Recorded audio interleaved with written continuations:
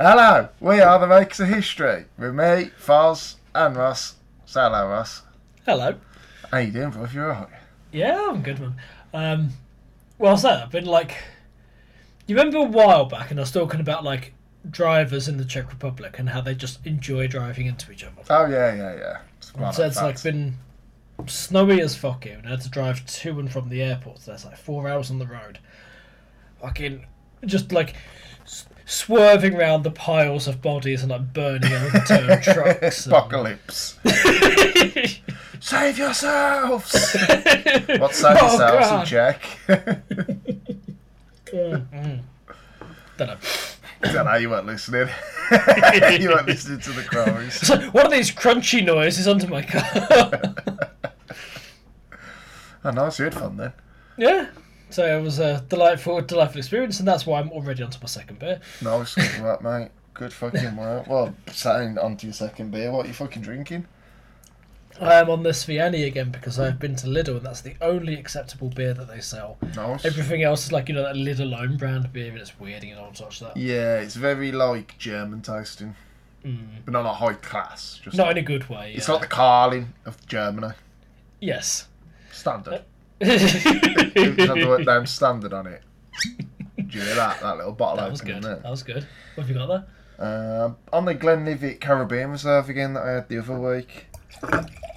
Let's give it a tropical twist. It's nice. Well, no, it doesn't really have a tropical twist, to be honest. It's darker in colour. It's got a very sweet flavour at the start, but it's very peaty. It's harsh. It makes you feel like, I'm a man. That heat in your trachea. You get so. But yeah, I haven't really eaten much today, so let's see how this goes. This is going to get interesting then. Well, it'd be funny. We basically get smashed every one of these we do. So.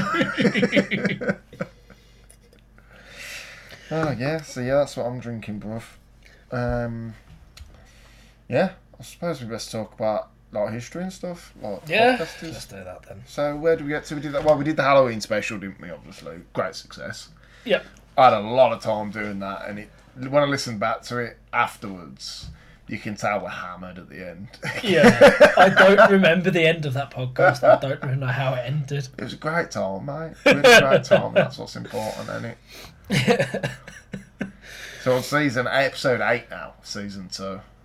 So we're right towards probably mid to late point of the war, are we? That's a bit optimistic for where we've got to be honest. So last time... Before we go anywhere, this was a 3-episode, wasn't it? Yeah, we planned it out. Yeah. So, this is going to be like a 36 episode on current trends. So last time in the series then we talked about the Battle of France and how Germany kind of against all expectations was able to defeat the French in a matter of weeks. Yeah. But you do commonly hear that it was a masterstroke of German tacticianness. Yeah, well, I mean, I think we did cover that last week. We did. But I think our main thing was it was just a hell of a lot of luck. Yeah. A little bit of luck will make it through the night. Oh, this is it, yeah. So, put yourself in Hitler's shoes. Foz, imagine for a moment that you're a megalomaniac dictator who subjugated Europe. Okay, hang on, let me get in the mindset 1 second. Right, I'm there. Go. Alright, so Knife! Sorry. I was method acting. That was it was really good. It was really good. Just an Alsatian walking around behind you. You imagine you defeated your main enemy on the continent. You defeated the most powerful nation in Europe. Yeah, I'm doing well. How would you be feeling? Great. Bring them on. So Hitler's got left. He's defeated the French, which no one had anticipated. But he's still facing the British. So, again, if you think of yourself as being a megalomaniac dictator who's conquered Europe, what do you think you need to defeat the British? Boats. There's a big load of water, unless you're going to make some sort of bridge under heavy fire. I think boat's the only option, isn't it? Yeah, exactly. So you've got to find a way to get across the channel, because even if the British Army, in 1940, is not exactly very big or well equipped, and it's just lost all of its equipment, But it's got a still huge got fucking navy. Exactly. Yeah. That's the whole crutch of the situation, isn't it? This little island, yeah, but it's the massive ass fucking navy, the wooden Exactly. Well, it's still the biggest navy in the world at this time. And this is a fundamental problem for Hitler. It's like, and then this is why, earlier when I was comparing it to like the dog chasing a car that catches it, it's like, okay, you're in a war with the British, defeat the French, fantastic. Now what? Yeah. So, obviously, exactly as you say, he needs a navy. And as we saw in the previous episodes, that had been a big focus for Germany in the run-up to the war. Until they completely fucking switched it up. Until they completely just like, whoop, we're done with that one. Turn off the navy switch. Yeah. But it had a lot of resources poured into it, a lot of manpower, and a lot of tonnage of steel. A lot of tonnage of steel. So we're going to let it back up a little bit to look at how this navy that Hitler had been building, how its war's been going so far. So France is defeated in the July of 1940. But we're going to wind back a little bit to April. And in the month of April, Hitler decides that he is going to go to war with Denmark and Norway.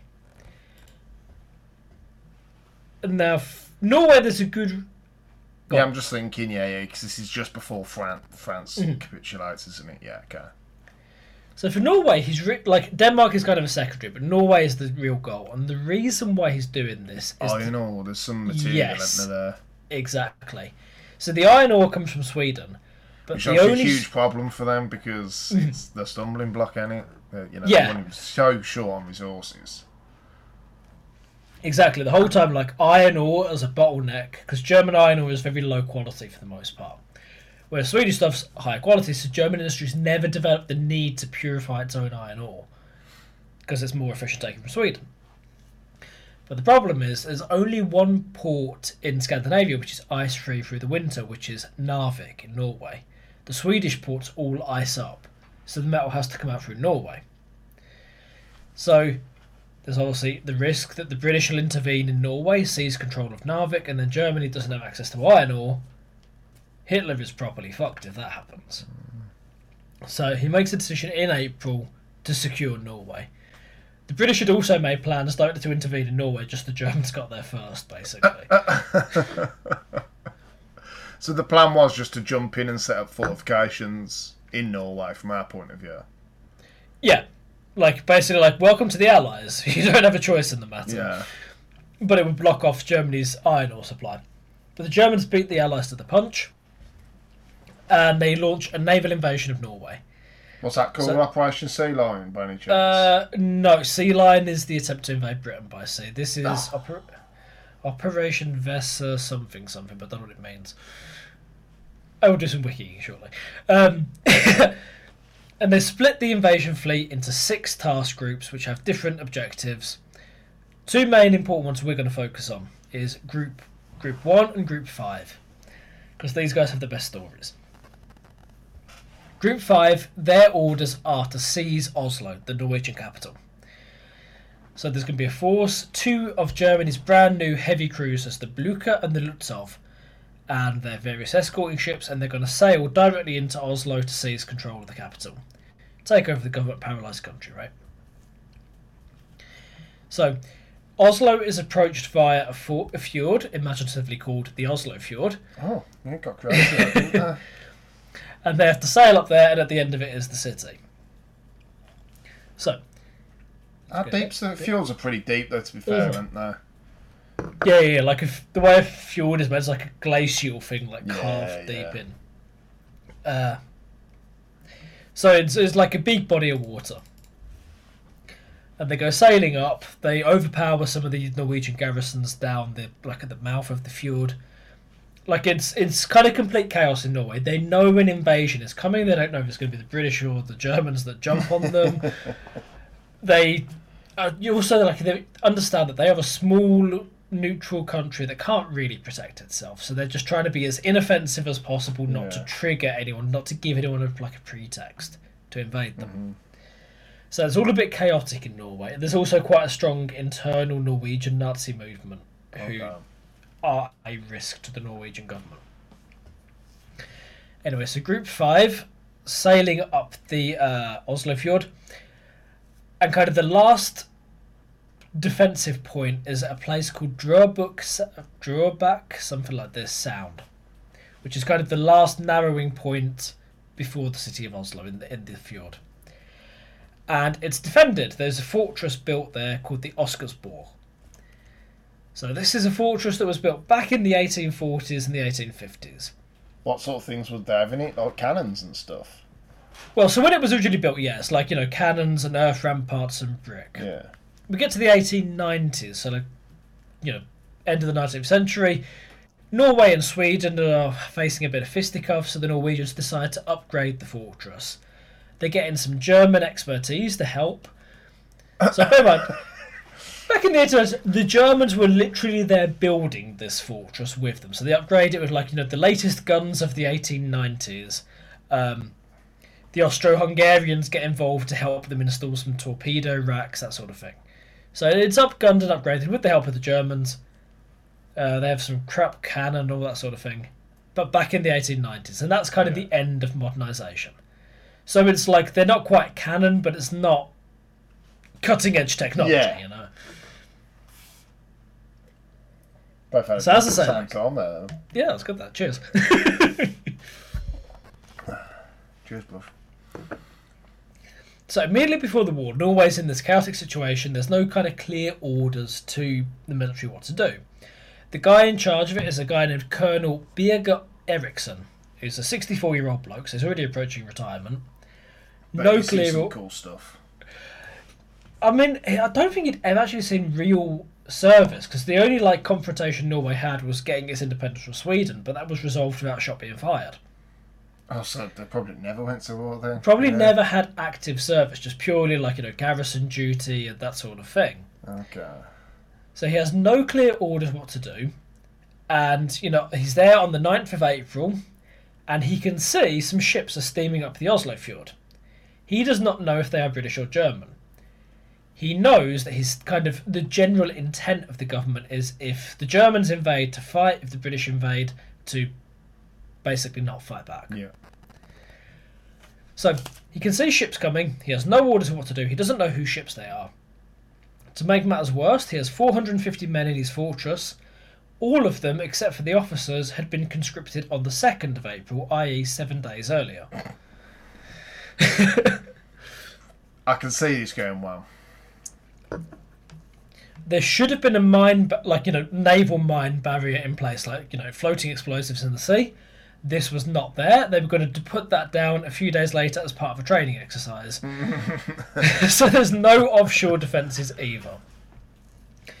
So these ships are barreling down on him, the newest ships of the German Navy, and he's got a decision to make, and he gives the order to fire.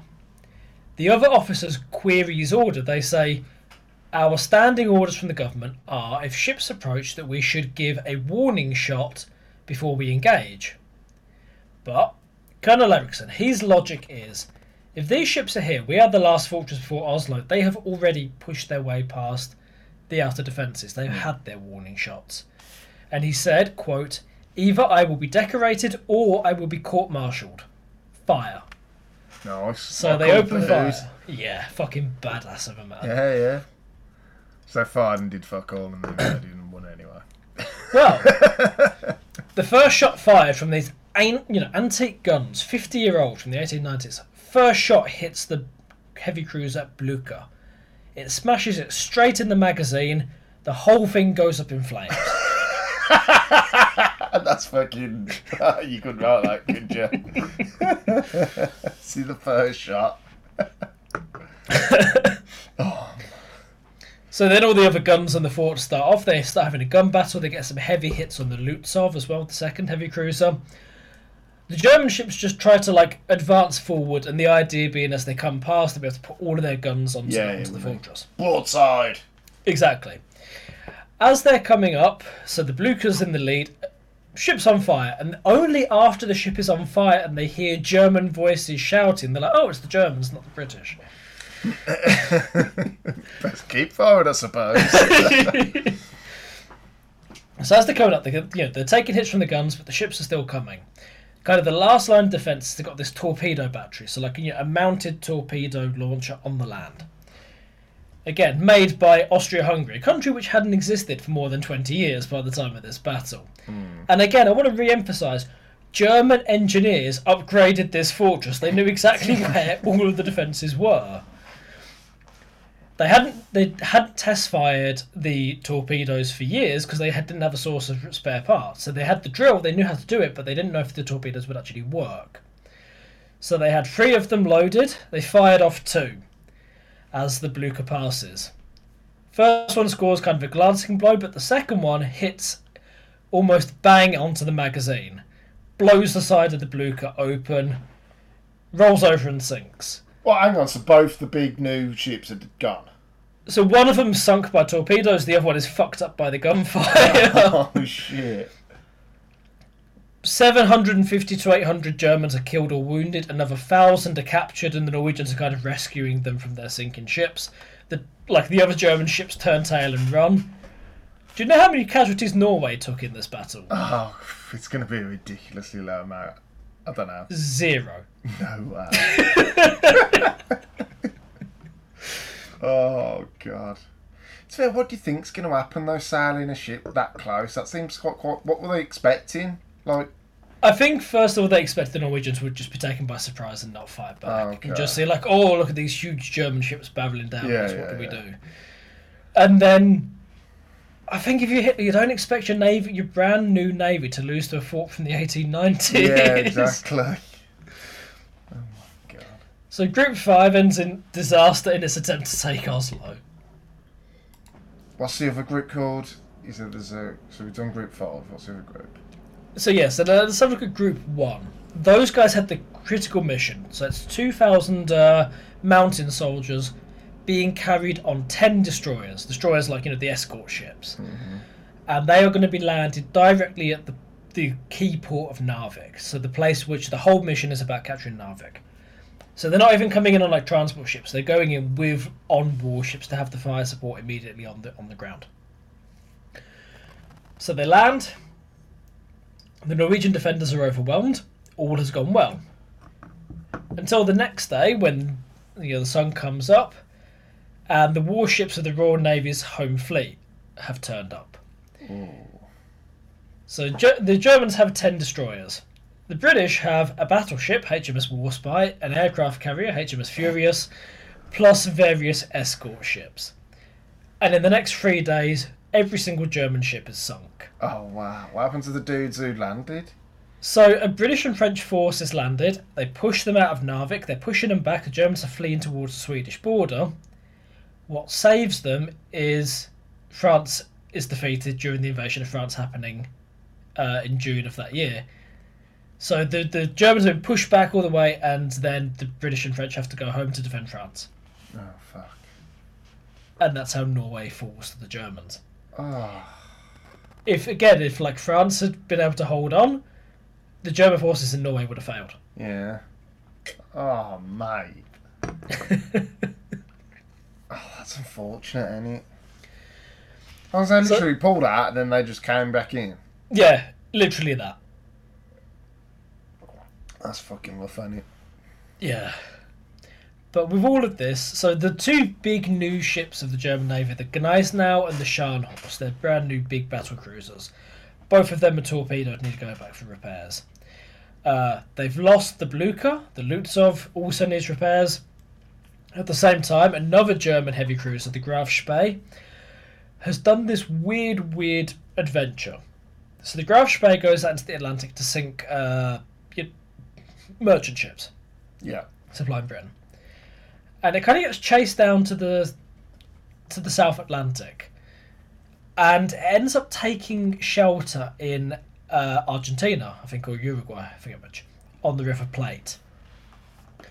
And basically the Graf Spee is being chased down by a small group of like British light cruisers, desperately outmatched against the Graf Spee. But the British know that the Germans are reading their messages, so they deliberately give these kind of fake messages about this huge British fleet bearing down on them. The Graf Spee is hiding in a neutral country, so the captain of the Graf Spee is like, shit, I'm going to lose my ship. So he orders it scuttled, i.e. the crew to sink their own ship. on a bluff. When he finds out, he commits suicide the next day. No. So the Germans are down 3 heavy cruisers, 2 battle cruisers, 10 destroyers in 3 days. The invasion of Norway has cost the Kriegsmarine base its entire strength. Wow. So think of all of those resources, all of that number one priority that they've been for the years in the lead It's all gone already. Exactly. Well, By the kicking summer, the bollocks. yeah. So by the time France is defeated, Germany's navy consists of 1 heavy cruiser, 2 light cruisers, and 4 destroyers, and that's it. Facing them is the Royal Navy's home fleet, which contains 5 battleships, 11 cruisers, and more than 30 destroyers. And the home fleet isn't even the biggest fleet the Navy has. The main fleet is in the Mediterranean. Wow. So, what is his plan now then? How can he fucking have a plan now? So now he's got a couple of options. One of them is to try and do what Germany did tried to do in the First World War, which is to starve Britain by cutting off its sea trade, right? Britain doesn't feed itself, it has food coming in from its empire and from the United States. So before the war starts, Germany estimates that they need 300 submarines. With warships, generally thinking you have 1 in action, 1 in repair, and 1 transiting. So to have 100 ships active in the Atlantic, you need 300. Okay. And it's kind of the same logic with nuclear submarines today. Like you always need at least 4. Yeah. So they estimate they need 300 boats at least, and they need to sink 600,000 tons of shipping every month for 1 year. If they can achieve that, Britain will starve. So I mean, there's again, we're talking about this being like a war of statistics and economics. It's like really you can plot. If we sink this much, they will starve. That's quite advanced for the time. You don't think that they'd be contemplating that. This is like. People talk about industrial war and stuff. World War II, especially like the war of the Western powers versus Germany, it's a war of numbers, machines, and factories. It's like really statistics and spreadsheets are what win this war. Yeah. So obviously a U-boat, much smaller and cheaper to build compared to a battleship, let's say. But the thing is, they're like the most advanced technological thing of naval warfare at the time, right? They need a lot of copper and a lot of rubber. Germany does not have either of these things. Copper has to come from Sweden, and I don't know if you've noticed, but rubber trees not native to Germany. And it's like, synthetic rubber is really in its infancy. And it's actually the Germans, Nazi Germany, that pioneers synthetic rubber because they don't have a source. Yeah. I guess that's why so many German lubricant companies too. As well, because it all had to be synthesised, and it's happening at this time. This is IG Farben and companies like this is what they're doing. It's still going today. Yeah, exactly. Crooks. And also, submarines need massive infrastructure. They need, the big, the U-boat pens, the big concrete docks to keep them safe. They need all of this infrastructure. And there is a risk in fighting a submarine war. A lot of those ships you're going to sink, if you're going to sink everything that comes to the UK, a lot of those ships are going to be American ships. And there's a big risk of bringing America into the war. This is a big part of why America joined the First World War, because of Germany sinking their ships. Yeah. Now, there's points during World War II, I'm not going to go massively into the Battle of the Atlantic, but there's points when Germany's U-boat campaign is very successful. So, in the second half of 1940 and into 1941, after they've defeated France, they have access to all of France's sea coast, and they can start building these massive U-boat pens, and they can get easy access to the Atlantic.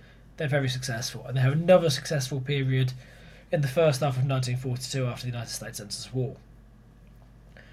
But we set the target: 600,000 tons of shipping must sink each month. Even at the highest points of their success, they were never able to achieve it. Even when the Allies, were completely unprepared, when the technology favoured the submarine, at the start of the American involvement, the British and the Americans could not work together. Even when these advantages, they still couldn't get to that target. At their best, in the first half of 1942, the most successful month for the U-boats, they sank 400,000 tons, average over a period of 8 months. Not long enough, not enough. Yeah. And from 1942, the technology advantage swings hard in the favour of the Allies. Their convoy techniques get better, the destroyer defence gets better, the air cover gets extended to cover the whole Atlantic. And also, American production capacity is like off the chart next level. The Americans could produce a new merchant ship once. It takes 1 month to build one ship. Yeah. So the number of ships rolling off the dockyards, so the Germans can't sink them as quick as the Americans can build them. Again, it's all about the statistics, isn't it? Numbers Exactly. down. So the absolute peak for the German U-boat campaign came in March of 1943. And in that month, 476,000 tons of Allied shipping was sunk. Huge number, obviously, many hundreds of ships sinking, many thousands of lives lost, but it's not 600,000. No. And they would never reach that success again. And in fact, after that high point, it crashes hard. By May of 1943, in 1 month, the Germans lost 43 U-boats, which is 25% of their total strength at that time, in a single month. Wow. Yeah. That's And just after like sonar as well and radar Yeah, exactly, and all that exactly. nonsense comes into play, don't it, I suppose. And by now that'll start getting equipped everywhere.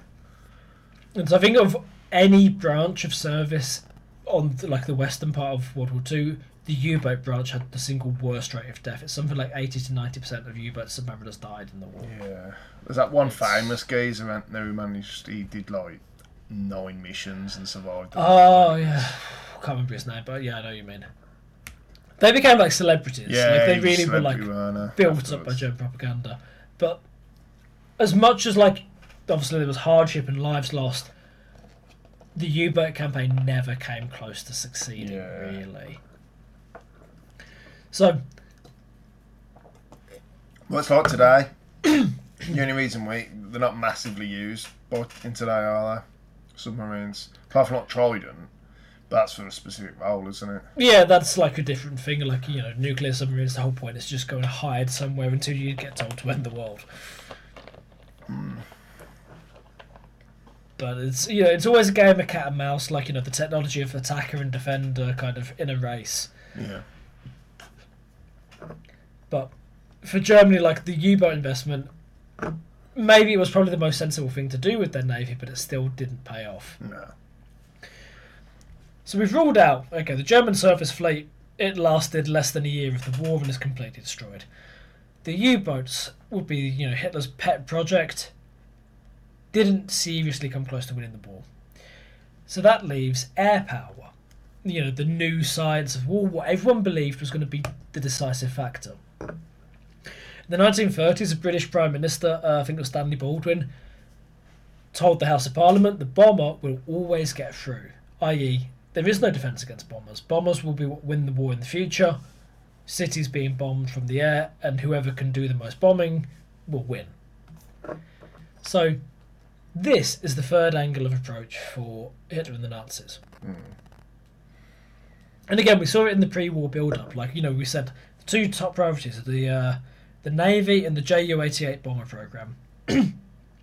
First, you want to remind the audience what a Ju-88 is? It's a flappy doodle aeroplane. It's a medium range bomber, twin engine. It's got quite an extensive bomb bay. Armaments galore. It's got the 250 cals coming out the back. Big piece of kit, nice. Nice plane. Rate it. Thank you. Exactly. So it's like a twin engine medium bomber, very versatile, will become one of the most important planes in the German arsenal. This had been their big project going in. So this is a plane that was designed for the purpose of bombing the UK, right? Yeah. And they put that, you know, from day, like you said, from right at the start, it was like, how many did they build in the end when they said it was the focus? Like they smashed out, like, was it 400? I can't remember exactly. By the end of World War II, this would be the second most widely produced bomber aircraft in human history. Yeah, what's the number? It's ridiculous. I think it's about 15,000 Yeah, it's ridiculous. by the end of the war. So, in the summer and into the autumn of 1940, Germany would make the attempt to defeat Britain from the air. This is the Battle of Britain, right? So, obviously, you know, you have Winston Churchill talking about it, like, you know, never was so much owed by so many. And for the British propaganda, it's always like that Britain was on the edge of defeat in 1940 and the Royal Air Force saved Britain. In reality, as we've seen, Germany was never going to be able to execute a naval invasion. The risk from the air war was also never that serious. So we're going to get into this a bit. So 30% of the Luftwaffe had been destroyed over France during the invasion in the first half of 1940. That's a big number. It's a lot of aircraft, yeah. And sip a beer first. The fundamental problem for the Luftwaffe is they are not able to achieve air supremacy over England. They can't put the RAF down and keep it down. And there's a couple of factors into why this is. They did have more fighters at the start, though, didn't they? Going into it, yes, they did. Yeah. But the problem is to do with range. Like we said earlier on, like in the 1930s, the technology of aircraft moves really quickly. The main fighter of the Luftwaffe, the Bf-109, when it's flying from bases in northern France, so just around Calais, when it flies over the Channel over England, it has a maximum flight time of 20 minutes. That is not long. No. So they have to, they can only exert air control in the best case scenario. Even if they come over, like, smash the RAF out the sky, it's only 20 minutes and then they have to turn around and refuel. And obviously this cuts How can they get that far? In 20 minutes? You can't get that far in 20 minutes. No, I'm saying. They come over the Channel, they have 20 minutes of flight time and then they've run out of fuel and they have to go back. Okay. So it's... The RAF always are going to have a significant advantage. Even if things are going badly, you only have to hold out for 20 minutes and then the fighters have to turn around. Yeah, exactly. And obviously this cuts both ways. It's exactly the same when the British are trying to bomb Germany. What do the bombers do? They just carry on their own? They keep going on their own. Germany experimented with the Bf-110, so a twin-engined heavy fighter. But the problem is that the single-engined fighter is much lighter and more nimble and just kind of dance around it and can shoot it down. Yeah. So, this is the first problem, is that they aren't able to control the sky for long enough. And like it's exactly the same in the other direction. When the Allies are bombing Germany, the Spitfire, the Hurricane, the Typhoon, these planes cannot fly over Germany long enough to protect the bomber streams. Yeah. It's only when the Americans introduce the P-51 Mustang, which has the range to go all the way across Germany, and then the Luftwaffe gets removed from the game, basically. Yeah. They're just being destroyed over their own air bases. So, this is one of the problems, is they can't win control of the air and keep it. Like, if they, you can't fly around with impunity. Even if things are going badly, the fighters can hang back and wait till the German fighters have to leave and then hit the bombers. So, this is one problem. Second problem is that the bombers involved don't do enough damage. So we already mentioned what the Ju-8 is, so medium twin-engine bomber. I don't know how much. You probably carry like 2 tons of bomb, a ton of bomb. I don't think carry much. That's so it's the standard load is 1900 kilogram. There we go. So 4,000 pounds, 2 metric ton. If you are willing to go absolutely balls out, like stick bombs on everything that can have a bomb attached, and use rockets to help the plane take off, you can get to 3,000, 4,000. But that's absolute maximum. And again, it's this like grim kind of statistics and logic. It's not enough bombs to drop to do serious damage. Obviously, some cities got fucked up. Like Coventry is the classic example. Yeah. A city that was devastated. Dresden. But that's a little bit different, and we'll come to why it's different in a minute. I mean British cities specifically. Oh, okay. Obviously, we're from Birmingham. Birmingham was heavily bombed. So was London. So was many places. But basically, the Germans, apart from Coventry, could not really do the thing of destroying the city from one end to the other. And Coventry's kind of unique because it was a very medieval city, so it burned. But basically, they couldn't hit the cities hard enough to make a difference. And we said Ju-88 had been like, the number one priority. it was a tiny, tiny minority of the planes taking part in 1940 because they just could not deliver enough of them quickly enough. The main aircraft the Germans were using were the Dornier Do-17 and the Heinkel HE-111. That's the much bigger plane, HE-111, isn't it? Yeah, it's a converted airliner. Those two planes respectively entered service in 1934 and 1935. They are already kind of getting past their sell-by date. So even Germany's best bomber, the Ju-88, isn't great for this, and their main two are much older aircraft. To compare it, because they had some really good light aircraft. Yeah, I mean, like with the bombers, basically they never really tried seriously to build a proper strategic bomber. Yeah. And we can compare it to the Lancasters, so like the main British bomber later in the war. That had a normal load of 6,500 kilograms. So that's to say 3 Ju-88s. Yeah, in one plane. Yeah. And in like an absolute maximum, if you were willing to modify and change the plane, you could get up to 11,000 kilograms. Wow. So it's like the scale of what the aircraft were able to do was completely different. And this had a long range. And it had a much longer range, 4-engine aircraft rather than 2. Mm-hmm. The British built them in crazy numbers. Later in the war, air raids with 1,000 heavy bombers became normal. Wow. Yeah. You think 1,000 aircraft in one night, each of them carrying 6,500 kilograms, like 6 million kilograms of bomb.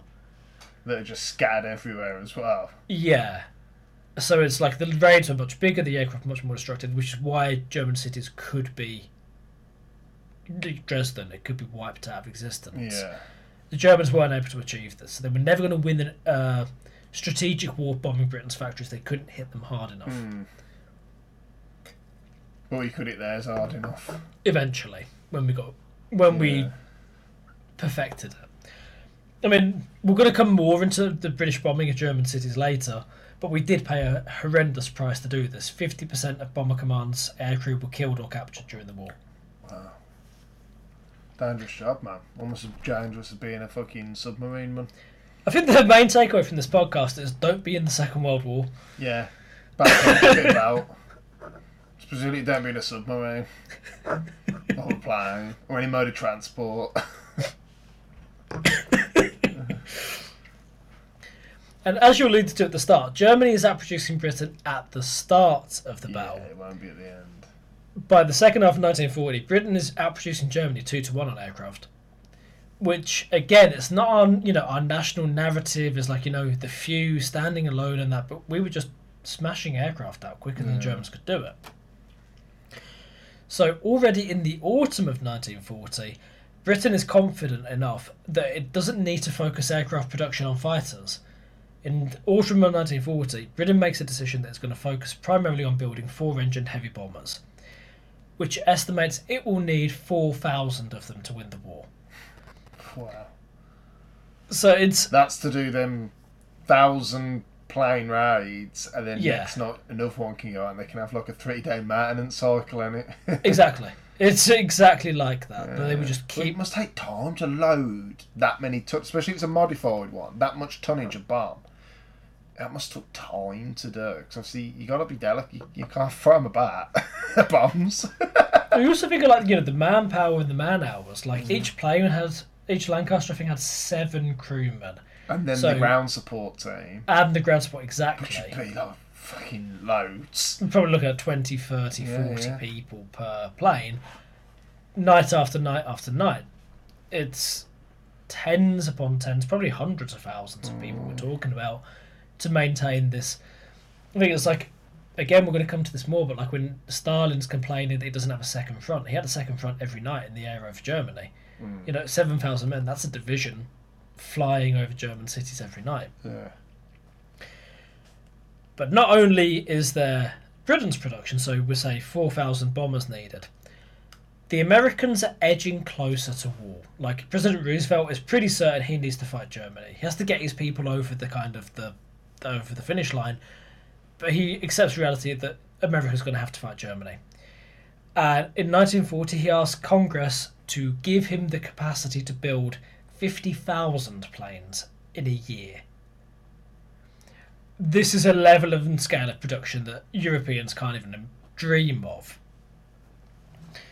The giant wakes. Exactly. So, I mean, the high point for American production in World War II... I have a guess. So we say 50,000 is pie in the sky. How many do you think in their most productive year the Americans built? I reckon they probably did it. They nearly doubled it. 85,000 planes. That? It's such a vast country with so much fucking mineral in the ground. Like the great thing, aren't they? Oil, coal, fucking iron, copper. They've got everything you'd possibly need. And it's although America isn't yet in the war, they've made very clear which side they're on. Yeah, and then one day they go, I'm going to build these many planes in Congress, so everyone knows about it. Oh, I bet Germany was like, Hitler was like, fuck, mate. I'm in trouble. Yeah, but I think also Hitler didn't really understand what he'd got into. Yeah. It's already going bad. So in 1941, America signs the Lend-Lease Act. So basically, time, you slow coaches. So the way this would work is America would build planes, and basically Britain would borrow them, and at the end of the war they would give them back, and they would pay for what they've lost. Ultimately, they didn't pay for anything. Well, we didn't pay any of the Lend-Lease. Not from Lend-Lease. We paid for loans and stuff, but basically Lend-Lease we gave it back. Or the idea was they wrote off losses, and anything we wanted to keep we paid for at the end. Oh, nice. That was very nice of them. Yeah, I mean, up until Lend-Lease, Britain was paying. Churchill is quoted as saying, "We'll pay for them while we can, but after we can't pay for them, you will still build them." So literally, they drained the UK's cash reserves, but then they just kept going. Yeah, fair play to them. We kept stuck to the deal, innit? It's mad as well. Do you not think how, in the historical timeline as well, we've been enemies the whole time, and then this short period between, obviously World War One as well. Where, I know it's completely off topic, but where does that relationship change from being enemies to being allies? Because now globally, who is America's biggest ally and who is Britain's biggest ally with each other? Do you know what I mean? But it never used to be like that. We used to be enemies. So I think it comes in the latter half of the 19th century, and it's because of a couple of things. Basically, in the second half of the 19th century, a few things come together. One is America stops the practice of slavery, which Britain in the 19th century was very strongly opposed to. So this is one big factor. Not ending slavery. You said Britain were very opposed to it. Britain opposed to slavery, yeah. You said they ended slavery and Britain were opposed to it. Oh, sorry, yeah. I was just saying we were opposed to slavery. Sorry. We banned it for quite a long time by then, hadn't we? Yeah, exactly. So Britain, in the 19th century, was very anti-slavery. And there was that, I suppose, British classic liberalism. Yeah, so this is sort of time period, is it? Yeah, this is what we're talking about. So it's an idea of obviously 19th century people were racist as fuck. Oh yeah. But just because you're racist doesn't mean you believe that you should own people. So British people held that slavery was morally wrong for the most part. Also, the Americans stopped trying to conquer Canada, which helps. And basically realisation, the Americans have all of this space to expand into the West. Britain has its own concerns of India. In the early 20th century, Britain basically made the trade-off that they would no longer station big forces in the Western Hemisphere, in the Caribbean or Canada, and they would rely on the Americans to protect our interests for us. Yeah. With our focus being on Germany and Japan. Okay. So that's kind of where it comes in. It's also cultural thing. Supposedly, Otto von Bismarck, the Prussian Chancellor, was once asked, "What is the most important political fact in the world?" And his answer was that the United States speaks English. Culture matters. Yeah. Ties of family and kin, which were much stronger then because it was closer to the time when people were migrating, matter. Yeah, it makes life easier as well, doesn't it? Definitely. You used to the same language fluently. Yeah. I mean, obviously there were cultural clashes between the British and the Americans. Ideologically, they're very different. Obviously, the British are imperialists, the Americans are democratic at this time. Towards the end of the war and in the immediate Cold War, the US would use its position and its power to bring British imperialism to an end. There are obviously these conflicts and disagreements, but the fundamental fact is they're both democracies, they're both liberal, they're both English speaking. They have clear alignment of interests compared to like Japanese imperialism or Italian fascism or German Nazism or Soviet communism. So even during, America being at peace, they're doing this huge build-up of aircraft production, and by 1941, the UK is receiving, on average, 5,000 aircraft every month from the Americans, aside from America's own build-up. 5,000? 5,000 per month. That's over the course of 1941. Oh, I was going to say, a month? It would get to that, though, later. But, like, in 1941, 5,000 aircraft in a year. Again, America's industry is coming off of complete peacetime, out of nowhere, to 5,000 in a month. It's impressive, isn't it? Now, bear in mind, Germany has conquered some countries with impressive aircraft industries. They've conquered the Netherlands, they've conquered France, they've conquered Czechoslovakia. With all of those occupied and captured countries, how many aircraft do you think Germany got from occupied Europe? Oh. In the same time period we're talking about? Same time period, yeah, let's go for that. So in that 1 year? In 1 year of 1941. 1941. It's going to be less, so I'm going to go for 3,000. 78. How's that work? Because they destroyed them all. They just could not get the occupied industry to work for them. And they did a lot to fuck it up. Because they just didn't want to. Because did they? They were like, Yeah. "No, fuck you. Fuck you. Oh, we've had a fire. Oh, sabotage your machines, wouldn't you?" There's a lot of sabotage going on. And there's also just the way Germany tried to, like, finance and arrange this was just designed to fuck everyone up. Throughout the entirety of World War II, Germany got the grand total of 2,500 planes out of occupied France and about 950 from occupied Netherlands. And that was it. They were also doing production in Czechoslovakia, but in that case it was like producing German designs. Interesting side note, unfinished Bf-109s in Czechoslovakia would be given engines from unfinished Heinkel bombers and sold to Israel as their first air defence fighter. Oh, nice. It's also like the Me-262 jets would also be built in Czechoslovakia, which is why Prague was being bombed by the Germans. Oh, okay. By the Americans, sorry. Yeah. I didn't know that. I didn't know Prague was bombed. To be fair, like, my village that I live in was bombed by the Americans as well. Oh, nice. Thanks, guys. Happy village times. So to jump back to what I've kind of alluded to about how Germany ran what it had acquired. Like, at face value, Germany has acquired huge economic value through its successes from 1938 through to 1940, where they've overrun so much of Europe. They've taken what amounted to like 30% of global GDP in 1938 values, like by taking all of the France and Czechoslovakia and Poland and so on. That is a lot. Taken together, Germany's empire was richer than the United States. That makes sense, because a lot of, like, at this point, I suppose Western states aren't that developed yet, are they? I mean, the US becomes massively more developed during World War II. By the end of World War II, the US is equating to half of global GDP. Mm-hmm. But that's also because everyone else has been bombed to shit. So it's... Yeah. But their economy in Adam Tooze's book is given as about 20% larger than the USA, or 30% larger than the entire British Empire taken as a whole. Wow, okay.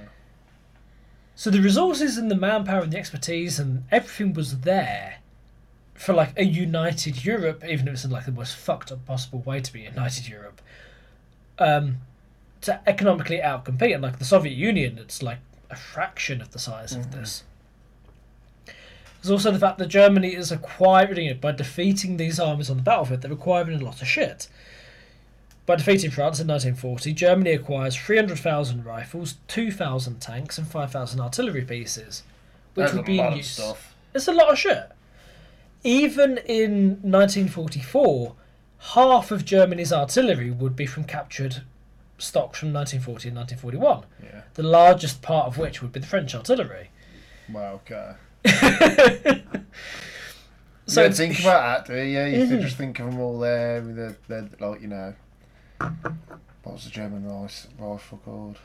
like the Mauser. Oh, yeah, the Mauser, 98. like the bolt action one. Oh, Yeah. You think of all using those, or MP5s? Is it the little MP40? 40? That's it. A little black. You know, it's like a very well-known silhouette, isn't it? The MP40. Yeah, it's like one of the first guns we made out of purely like stamped metal parts. It's very economical to produce. But in reality, they've probably got a hodgepodge of stuff. Yeah, like complete random selection of shit. I think their biggest source of trucks was the French army. That's mad, isn't it? And so they had all of this resource potential, but basically they were so intent on asset stripping what they had available that and bringing it back to Germany. Yeah. So that fits the ideology as well, doesn't it? So, I mean, like, over the course of 1940 to 1944, France would lose a cash value of 7.7 billion Reichsmarks of goods, which is like 2 billion something of US dollars in 1940 money. Wow. So it's like the Germans really like stripped it of anything with economic value. France, the Netherlands and Belgium together would have more than 4,000 railway locomotives stolen, more than 140,000 wagons. So you remember, like we talked before, like, you know, in the winter of 1939, the German trains are just like barely held together with like spit and bubble gum. Yeah. This is solving that problem for them. Yeah, I suppose they've just stripped everything to feed the army, haven't they? Exactly. Because it's so fucked. You know, we said like Germany committed all of its fuel reserves to the attack on France. Now they've captured so much fuel and oil, it actually becomes a problem to store all of it. And they come up with this brilliant system to make use of the defence industrial base in the different occupied countries. So the way it would work is the military would outsource production, let's say rifles, ammunition, whatever, to a French producer, right? So the exporter then sends its product to Germany. So the rifles, the shells, whatever, go to Germany. They don't get paid by the German government, though. They get paid by the central bank in the occupied country. So let's say you have Lafarge ammunition in France. You deliver your ammunition to Germany, you get paid by the French central bank. The central bank then raises it as like an IOU in Germany, and they just add it to their account. Exactly. And all that other bollocks at the exactly, which are never going to get paid. So it's basically occupied countries like France and Netherlands are paying for the weapons to be used to keep them suppressed. Yeah. And never get paid for this. By the time Germany is defeated, they owe France 8.5 billion Reichsmarks of unpaid bills for all the production that France has been doing. They also go through like a wholesale seizure of assets and companies. All the best French industry gets sold off at knockdown prices to German business. And probably the single shittiest thing they do to them is that would be the genocide. But the second shittiest thing that they do is they make them pay for the cost of their own occupation. So they have to pay for the German soldiers that are there to stop them from fighting back. Sounds like something Donald Trump would make you do. I'm going to build a wall and make the French pay for it. And not only do that, but they fucking skim off the top of this as well. The French occupation government estimates that they are paying 20 million Reichsmarks per day for the German occupation forces. They estimate that the amount they pay is enough to pay for an 18 million man army. They're just being so overcharged for the number of German soldiers in France. And again, it's 24 billion Reichsmarks are extracted from France by the end of the war, paying for their own occupation. That's too fair. So all of this like asset stripping, it keeps Germany going. It keeps German war machine temporarily going. Though. Temporarily, because then you can't. Yeah, you can't make anything in that. If they'd not done that and they just set them up to make the shit that they wanted to properly, they'd be in a much better situation, wouldn't they? Because that was a short-term game. Exactly. And then factories can't build fuck all because you've stripped everything out of them. But it's like, this and like almost every other counterfactual when you say like, oh, if the Germans did this, they could have won the war. And it always boils down to if the Germans weren't Nazis. Because it's their whole fucking logic of their ideology. Exactly like you said. The whole logic of who they are and what they believe makes them do dumb shit like this, where they just strategically it's a negative. It's like you're trying to get wool from a sheep and you do it by ripping its skin off. So this weird analogy. That's a good analogy, and it's also why it was a bit weird, but I appreciated it. That's why I'm not allowed to go to the petting zoo. I'm here to shave your sheep. And they're also able to steal, France's investments in other countries. So France have been investing heavily in mining in Yugoslavia. They've been investing in Romanian oil. And the Germans just steal that shit. Romania eventually agrees to provide all of its oil exports. And remember, Romania's like the Saudi Arabia of its day. All of its oil exports go to Germany in exchange for protection. So they're not even, getting the economic value. God. But it's very much like a mafia dom protecting you. Nice oil you got there. Shame if something happened to it, Yeah. I thought they were more involved than that. I didn't realise they were so uncomplicit. They would become eventually, Romania. They would end up doing some horrible, shitty stuff, and there's no reason we should discount their complicity in the Holocaust and stuff. But of all of the Axis powers, Romania was in a shitty position. Yeah, you got the Soviet Union one side. You got Hungary, which are aligned to the Germans on your other side. Oh, this is it. Hungary wants Bulgaria, which is a growing fascist nation as well at the time. Exactly. Hungary will strip off 1/3 of Romania's territory with German help. Yeah. The Soviets would also take a slice out of Romania's best land. Of all the countries that end up in the Axis, Romania and Finland are kind of the ones where you can say, okay, I can see how they got to this point. Yeah. Obviously, it doesn't excuse Romanian fascists. It doesn't excuse their role in the murder of their Jewish population, etc., etc. Mm-hmm. But there are reasons why Romania didn't have a lot of choices except to go along with it. And countries which did try not to go along with it, like Yugoslavia, came up on a very short... So I guess we can probably leave it there. So this is how... On that glorious, happy note. Yeah, on that cheerful note. So, what we can say is Britain was never in as much danger as British people like to think that we were. Germany, essentially, in the summer of 1940, at the height of their power, did not have a way of defeating Britain. And all of the options that were available to them, air power, submarines, a surface fleet, none of these things worked out for the Germans. Probably the submarines came closest, but as we saw, the statistics were never there. They were never going to starve the British out. Yeah. And it's... shockingly, when you go to war with, the biggest economies in the world, you tend not to have fantastic options to do it. Yeah. The whole series we've been saying, ain't we? It's just nothing they do, and none of the decisions make sense.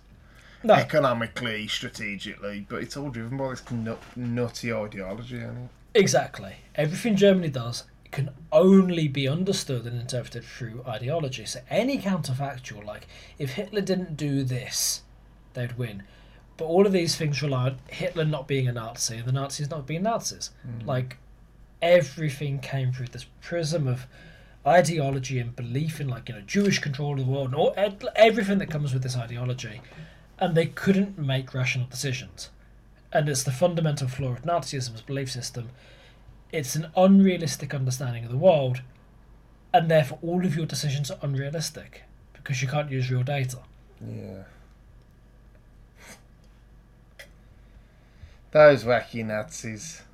They're so wacky. Yeah. That Adolf, what's he up to now? Oh, nice. Nice one, bruv. Yep. I suppose we'll leave it there then. I suppose you can hit us up on the X. On the X, if that hasn't been shut down because Elon Musk is retweeting anti-Semitic conspiracy theories, which is a interesting direction to go with. I haven't even seen that, you know. Yeah, that's... I don't know if you... Like, all of his advertisers have left because someone, like, posted, like, a racist anti-Semitic conspiracy theory, and he was, like, retweeted it with, like, "You've posted the truth." Yeah. So, I'm not sure how much longer we're going to be on X, to be honest. Okay. Well, It's made me think a lot, because remember at the start of this series we talked about like Nazi ideology, and I remember you saying like, you know, it's hard to imagine that people would believe this today, and obviously this is in the past, but really I think like recent events, it's clear that this shit's never gone away. nah. It's there, people still believe it. Well, They just put a new mask and a new potentially shit. invading now. Like, so we got a war in Europe, we got a war in... Well, there's always a war in Africa. You know, let's be honest. Venezuela throwing its weight around. Like. You know, Middle East's at war. There's going to be war in South America now. It's fucking spreading, man. In Hoi 4 terms, like, you know, world tension, fucking sky high now. Sky high, man, isn't it? We need to build a wall. You need to get your Lend-Lease on the go. You need to get the 85,000 aircraft. I want to play that now. Let's do some of that. Alright, catch you later, everyone. Thank you very much. Bye. Hello! I went a bit fucking loud then, didn't I? On the hello. I believe you. Fuck it, we'll edit it out at the end. Hello! We're making some Foz. And I'm Foz. I fucked that up big time. Jesus Christ.